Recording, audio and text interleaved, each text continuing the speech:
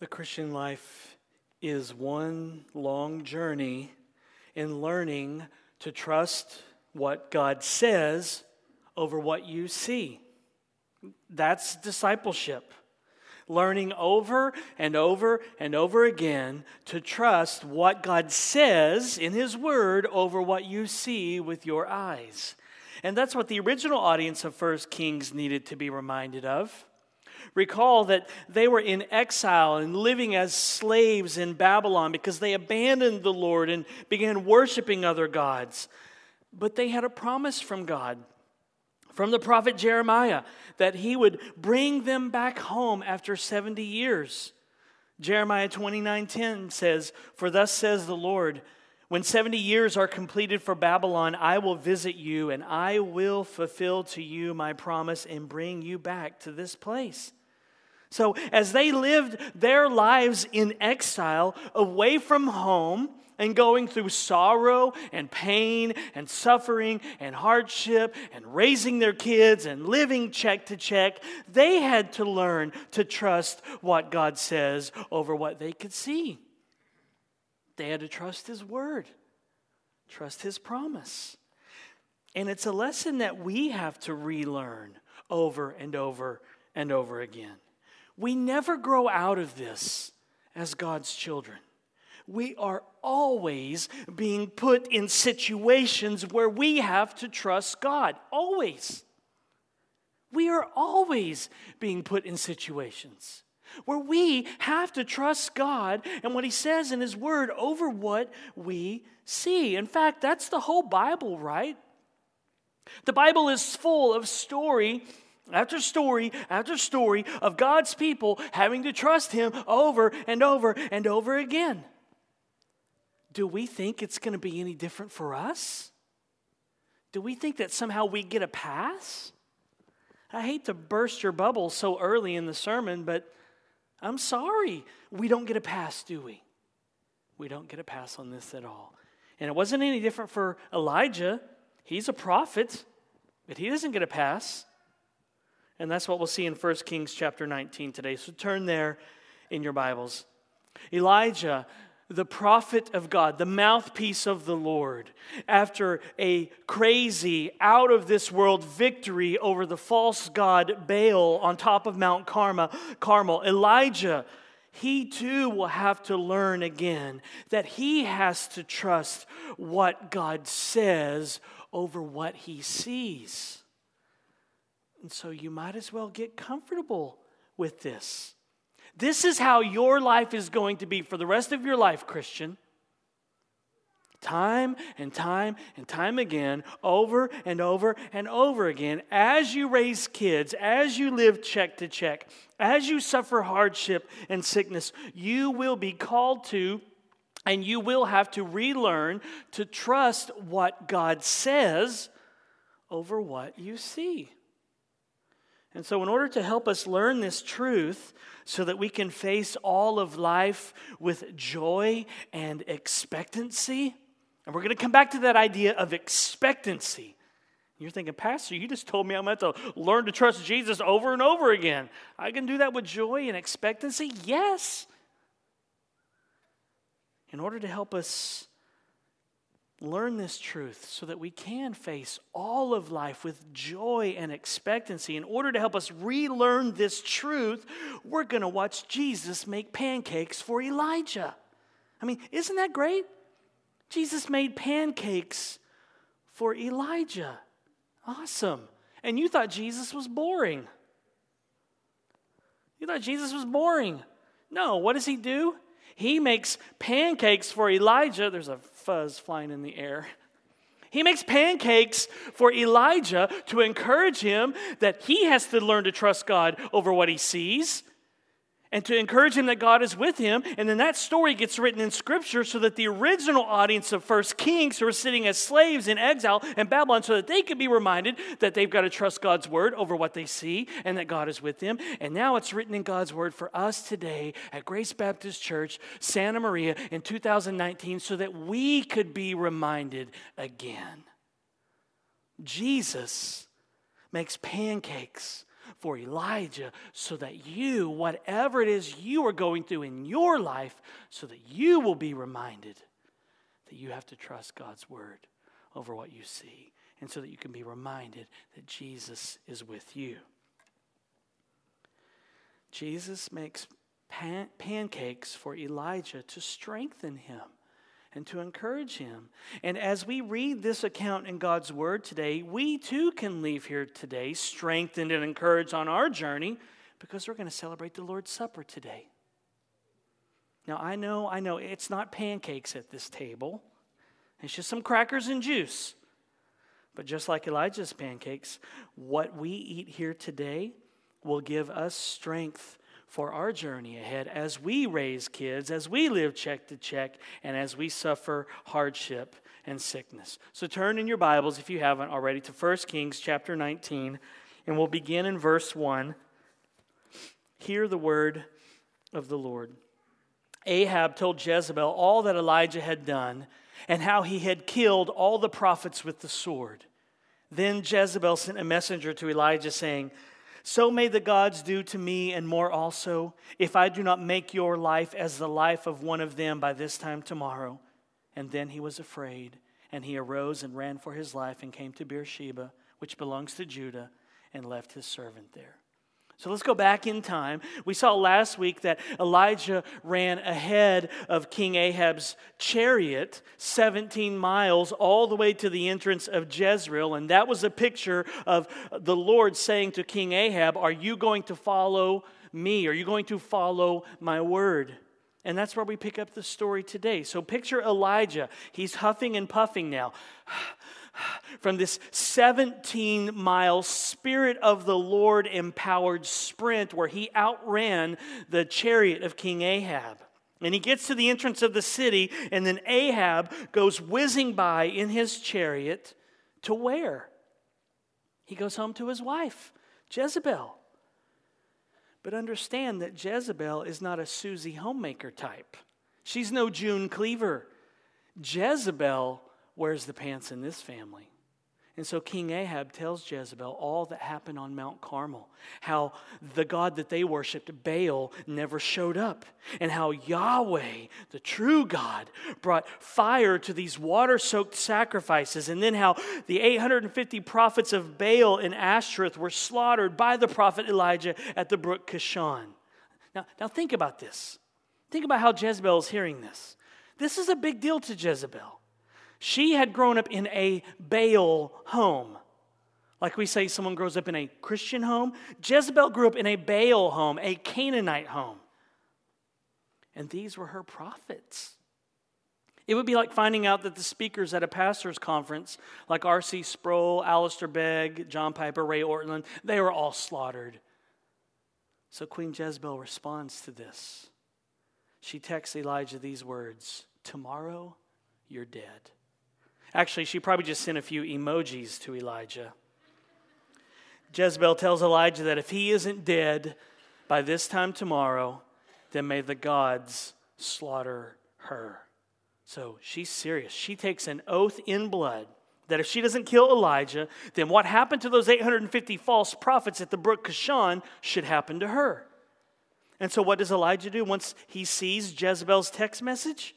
Verse 3 says, "Then he was afraid, and he arose and ran for his life and came to Beersheba." So Elijah gets scared and starts running.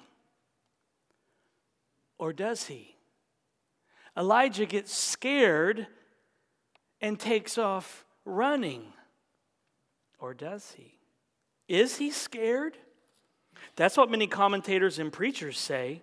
They say that Elijah, the powerful prayers prophet, Mr. Mount Carmel champion, fillerer of false prophets, is now running for his life out of fear of Queen Jezebel.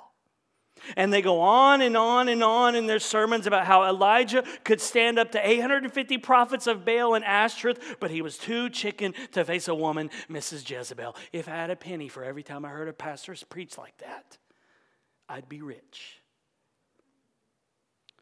So they go on and on and on about how Queen Jezebel's text message scared the living daylights out of Elijah. But is Elijah scared? Is he really scared of Jezebel? Is he a chicken on the run like so many preachers say in their sermons? Well, let's slow our roll a minute and not jump to any conclusions. Let's examine what is meant by Elijah's running. In the original Hebrew language, the words fear and see are very similar looking in the imperfect form, which is used here. They look the same, actually. They are identical in the original consonantal text. The Hebrew language is just consonants in the Old Testament. You fast forward to about the 6th century A.D., and a group of Hebrew scribes called the Masoretes, they went in and started putting in vowels so that they could preserve the oral pronunciation of these Hebrew words. So up until then, it looks the same. It's just all consonants. We don't get vowels in the Hebrew language until the 6th century A.D. So these words are identical in the original consonantal text. So it would be kind of like in English with the word desert or desert. You desert someone or you're in a hot desert. How do you tell the difference?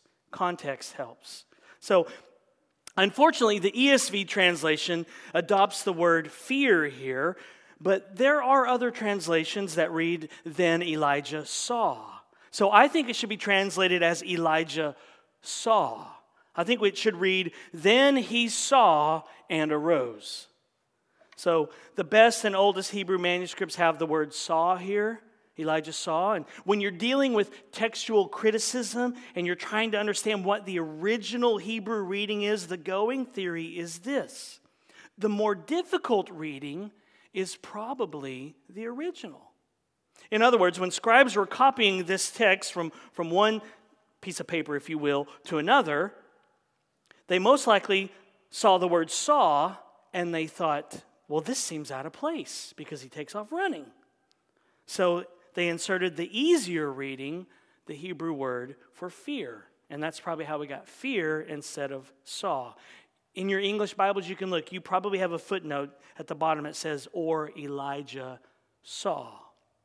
So the earliest and best manuscripts, the Masoretic text definitely has the word saw here. So if we adopt the translation Elijah saw, which I think is the correct, and I think it's the original wording, what did Elijah see that would make him take off running? If Elijah is not running because he's afraid of Jezebel, and if he's now running because he saw something, then what in the world did he see that would make him take off running? And here's the answer. I think Elijah saw that Ahab and Jezebel were unmoved by Yahweh's victory at Mount Carmel. Elijah realized that although it was a momentous victory over Baal, Jezebel and King Ahab were untouched and unfazed by what transpired there. They weren't interested in the kingdom of God, but the kingdom of Baal. Elijah realized that even though Baal was defeated on top of Mount Carmel, King Ahab and Queen Jezebel were not going to repent. Therefore, Elijah ran away. Not because he feared Jezebel. He saw that Jezebel wanted to kill him, and he took off running, not out of fear, but out of the realization that things were not going to change spiritually in Israel. He saw that the Mount Carmel episode did nothing to Jezebel and Ahab, and so he ran. So look at verse 3. Then he saw, and he arose and ran for his life and came to Beersheba, which belongs to Judah, and left his servant there. But he himself went a day's journey into the wilderness and came and sat down under a broom tree. And he asked that he might die, saying, "It is enough now, O Lord, take away my life, for I am no better than my fathers." So let's answer a few important questions that will help us understand the text and keep us from jumping to conclusions. Why would Elijah run from Jezebel if he's not afraid? Why does he take off running if he's not afraid of her? And if he wants to die, why not just stay put in Jezreel, because Jezebel would have gladly obliged his death wish? I think one of my Old Testament professors from seminary, Dr. Ron Allen, explains it well. He says this: Elijah wanted to die for he was broken. He did not wish to die at Jezebel's hand, for that would be judged her victory. Hence his flight. But south of the proverbial southernmost city of the southern kingdom, in the wilderness of Judah, where none would give Jezebel credit for his death, there he begged Yahweh to take his life. Elijah was not afraid of Jezebel. Rather, he saw that the spiritual climate in Israel would remain unchanged.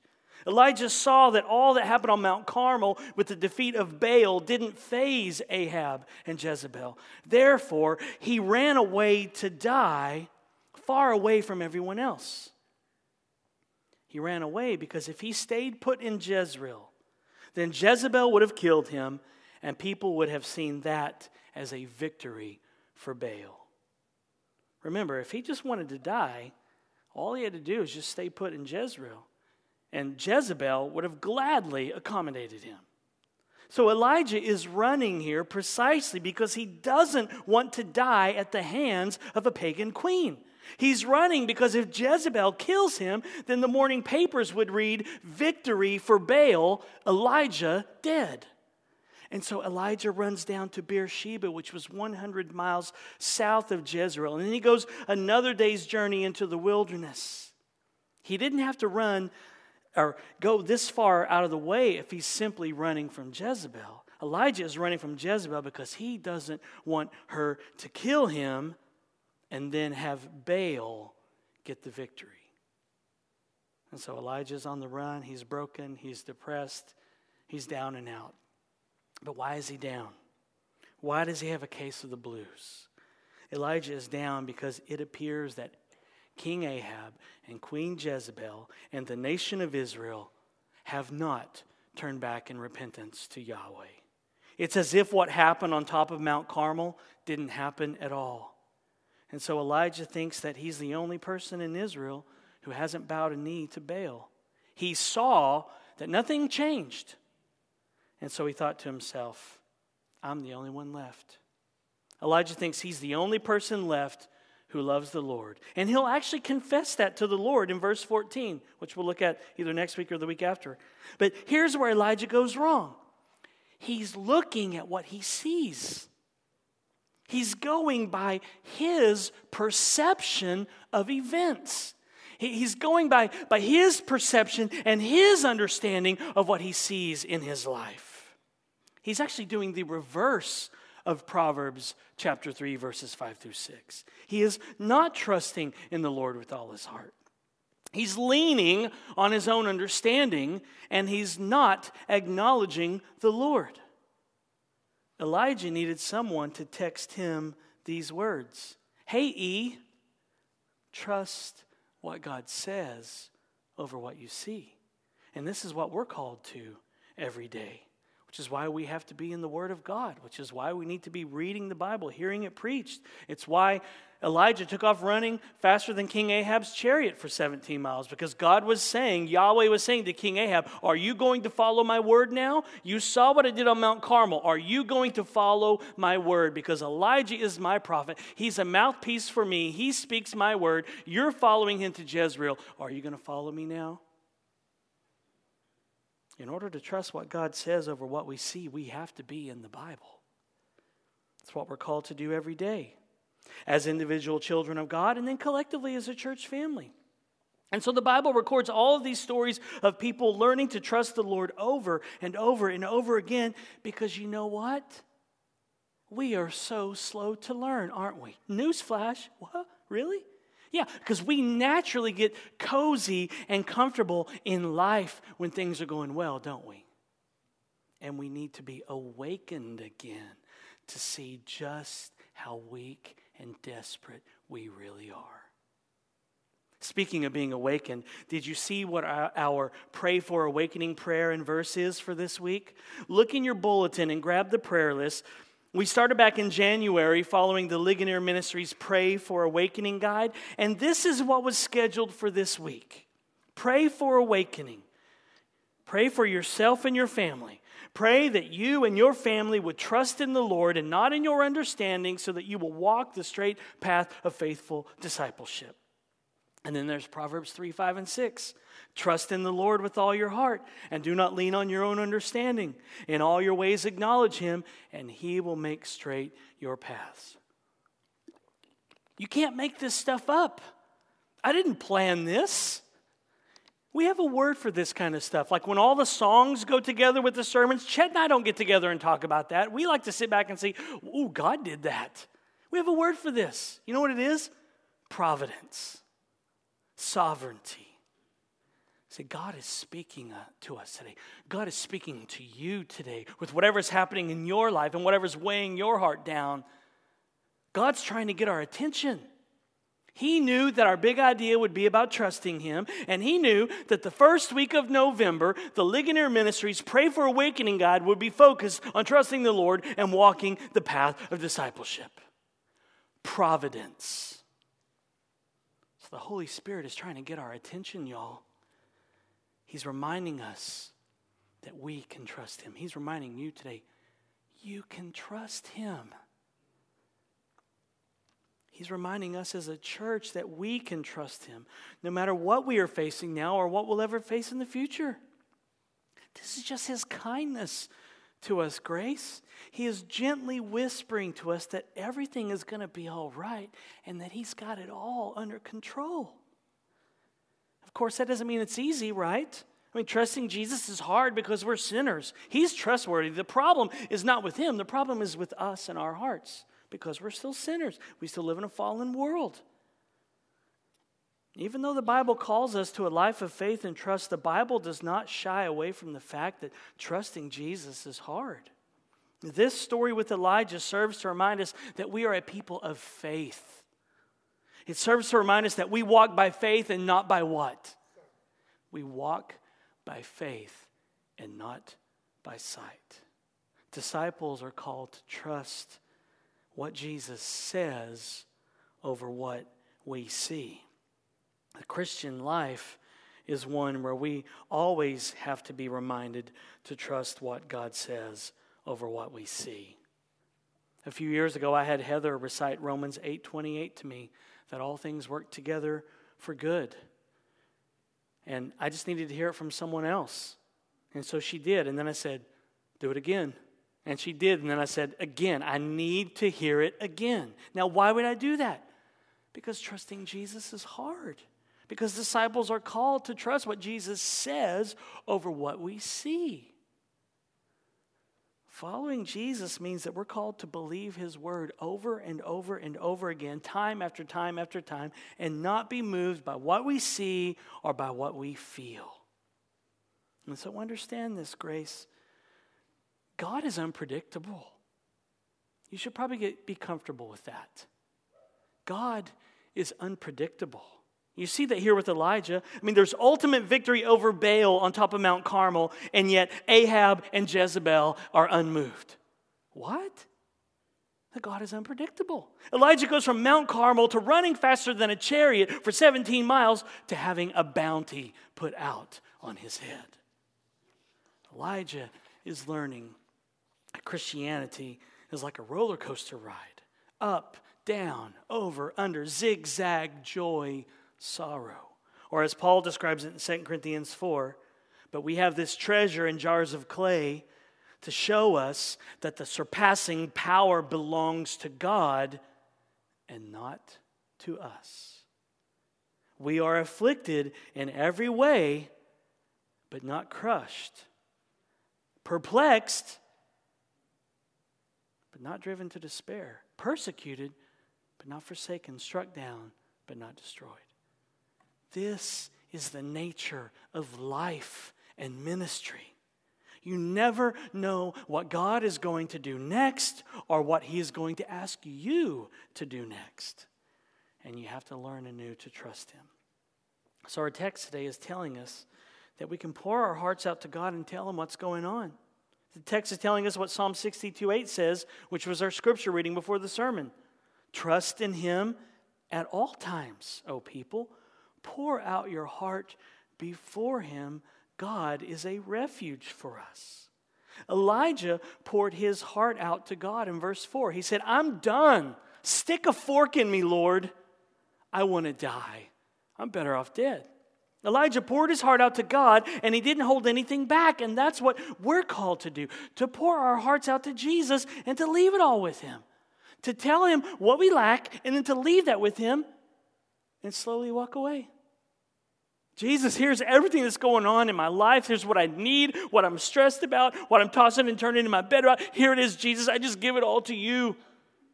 And I'm going to leave it with you. And I'm going to walk away because I trust you.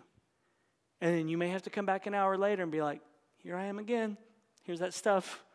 Took it with me. Here you go, Jesus. And you walk away and you leave it. You may have to come back 10 minutes later. Here it is, Jesus. But you know what? Jesus knew whatever it is that you're going through right now. He knew that 10,000 years ago. Who are you going to trust in this situation? You just found out last week. He knew for 10,000 years. And so you just take that situation to him and you say, I'm going to leave it with you because I trust you. Because you can do something with this far better than I ever could. I'll mess it up, Lord. I'll leave it with you because I trust you. That's what we're called to do. Pour our hearts out to Jesus, leave it all with him, and trust him that he's got it all under control. The Christian life is all about having to learn anew to trust Jesus. It's about coming back over and over and over again, time after time after time again, and to simply trust Jesus. And that's what Elijah will have to learn again as he's napping under a tree. An angelic alarm clock will go off and remind him that God is with him. Look at verse 5. And he lay down and slept under a broom tree. And behold, an angel touched him and said to him, arise and eat. And he looked, and behold, there was at his head a cake baked on hot stones and a jar of water. And he ate and drank and lay down again. And the angel of the Lord came a second time and touched him and said, arise and eat, for the journey is too great for you. And he arose and ate and drank and went in the strength of that food 40 days and 40 nights to Horeb, the mount of God. So once again, in 1 Kings, Elijah is the recipient of food. First, it was ravens, if you remember, who fed him barbecue sandwiches back in chapter 17. And then it was the widow in Zarephath who fed him with this never-ending supply of flour and oil. And now it's angels that feed him pancakes. I mean, this guy has it made. I don't know why he's depressed and wants to die. People keep bringing him food. He's got ravens, widows, and angels as his butlers. Isn't God amazing? Isn't he wild and crazy? This is vintage Yahweh right here. Him coming and sending the angel of the Lord to make Elijah pancakes. This is vintage Yahweh. Because you have a depressed, self-focused, self-absorbed, mopey prophet who's taking a nap. And God says, send the angel of the Lord to make him some pancakes. Wow. Such kindness. And these pancakes will give him strength, the text says, for a 40-day journey. Doesn't this text make you want to shout? God does weird, crazy things for his people. Yahweh uses creative and wild, imaginative ways to meet the needs of his people. I love that about Jesus. His answers to our prayers, his meeting our needs are not boring. He meets our needs, and he often does it in surprising ways. Like an angel waking you up, making you pancakes and saying, come and get it, breakfast is ready. The text is impressing on us to expect wild and crazy things from God. This text is telling us to stick our necks out and trust Jesus no matter what we see with our eyes. Just this past week, Piper, one of our little girls, was having a bad morning, and she crawled on her bed crying and saying, I don't want to go to school. And I said, well, you have to go to school. But I said, you know what? We serve Jesus. Your day might get really better. And as I said it, I thought, I need to hear that. Man, sometimes you say things, you're like, that was for me. Thank you, Lord. I said, we serve Jesus. He's good. He's kind. He's faithful. We don't know what he's going to do for us today. Let's get out of bed with excitement and anticipation that the God that we love and the God who loves us might do something crazy in our life today. And so let's do this as a church. Let's start talking about and anticipating and expecting God to come through for us in wild and crazy ways. How about that? I mean, why not?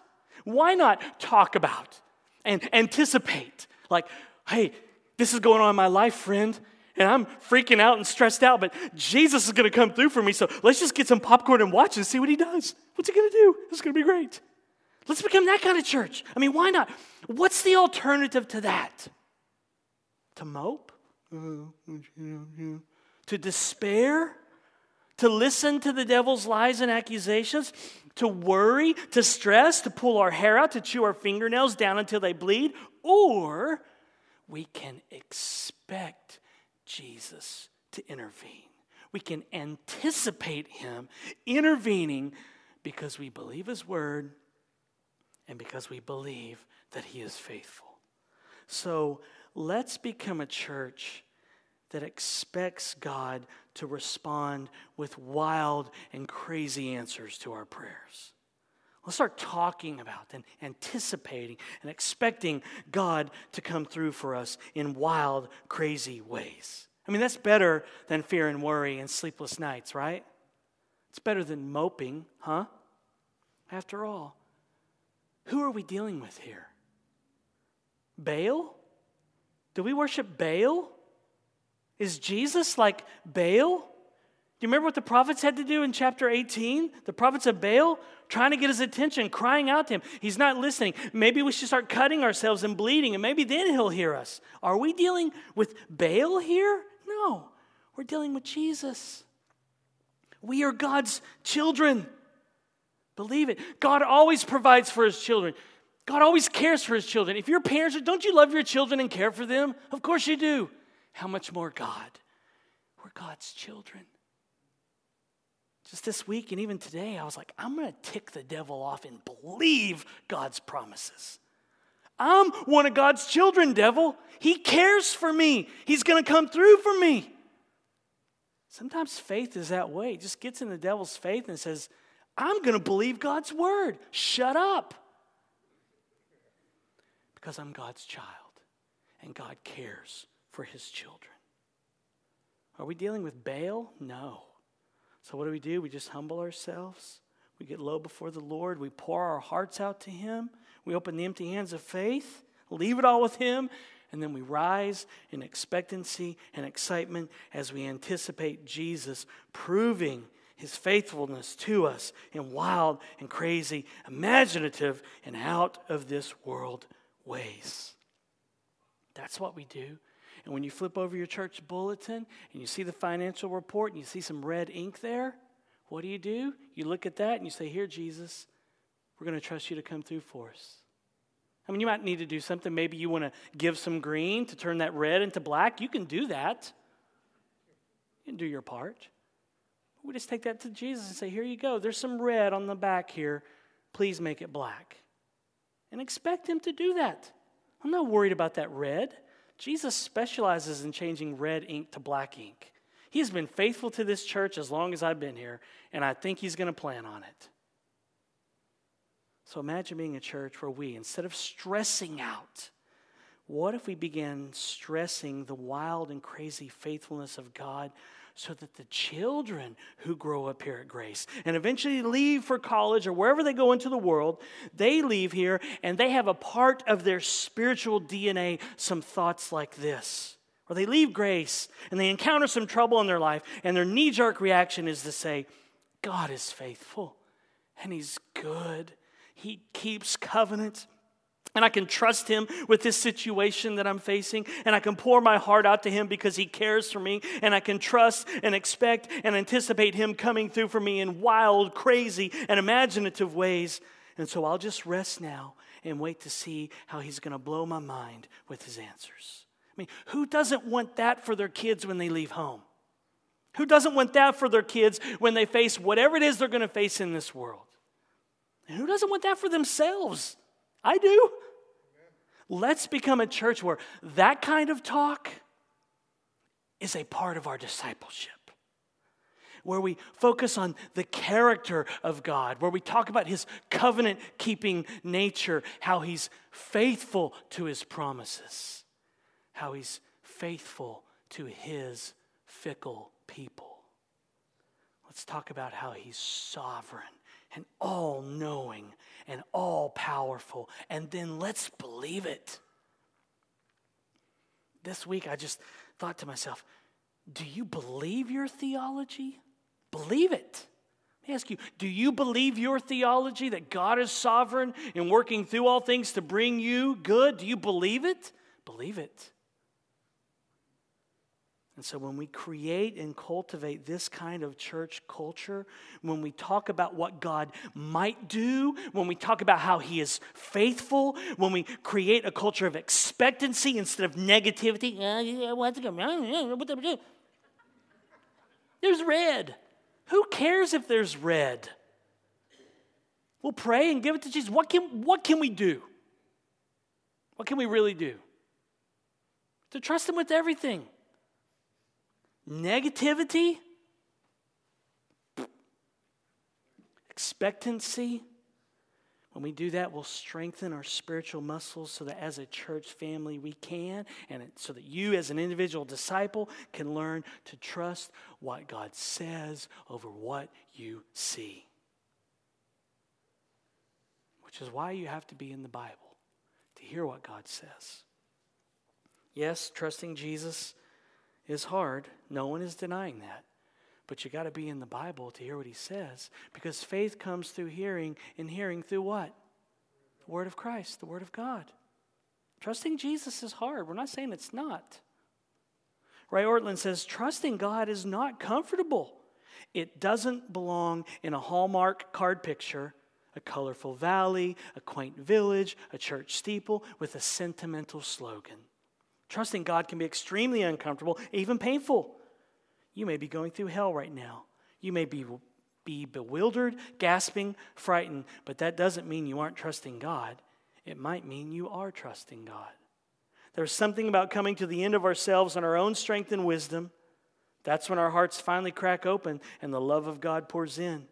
When we have nothing of our own left, when nothing will suffice but that which is directly and immediately of God, that's when God alone is our sufficiency. And we find him to be so. He's worth the wait. Trusting Jesus is hard because we're sinners. It doesn't come natural to us. He's trustworthy. The problem's not with him. The problem is with our hearts. And so God, in his grace and in his overwhelming kindness, he gave us a meal that we can eat together so that our faith can be strengthened again and again and again. He gave us a meal so that we could be reminded that Jesus can't remember our sins. Hallelujah. He gave us a meal so that we could remember that God made him to be sin who knew no sin, so that in him we might become the righteousness of God. And so the Lord's Supper is given to us so that we may be reminded that God is faithful, that he's trustworthy. It's given to us so that we can taste and see again that the Lord is good. And so we look to Jesus as we come to this table, as we celebrate his life, death, and resurrection. We celebrate his love for us. We celebrate. Please understand, this is a celebration. It's not a funeral. We're here to celebrate that God says to sinners like us who have offended his glory, hey, y'all can come to my table and eat. That's what we're here to celebrate. Doesn't mean we don't repent. Of course we repent. Of course we confess our sins. But repentance is not like sucking on a lemon. Ooh. No, repentance is sweet. Sweet because when we repent, we get real with the real Jesus about our very real sins. And we just confess that to him. When we repent, we get Jesus, right? We get a Savior who says, come here, you're forgiven. You're clothed with my righteousness. Repentance is not bad. Repentance is sweet because when we repent, we get Jesus. And so we come to this table today to repent of our sins and to celebrate that Jesus paid it all. To celebrate that it is finished. We don't have to do anything. It's not what we do, it's what Jesus has done. What he's already done for us. And so in the Lord's Supper, Jesus offers us himself with all of his benefits. And we receive him by faith when we just open the empty hands of faith and we say, I'll receive the gift. I mean, who knew? Who knew? A little cracker type thing and a swig of grape juice as a sign and seal of his promise. Who knew that that little cracker type thing and a swig of grape juice could strengthen our faith? It's not pancakes, but it's enough. It's not pancakes, just a little cracker and juice, but it's enough to comfort and strengthen any weary sinner here today. And so let's repent, and then we'll feast on Christ by faith.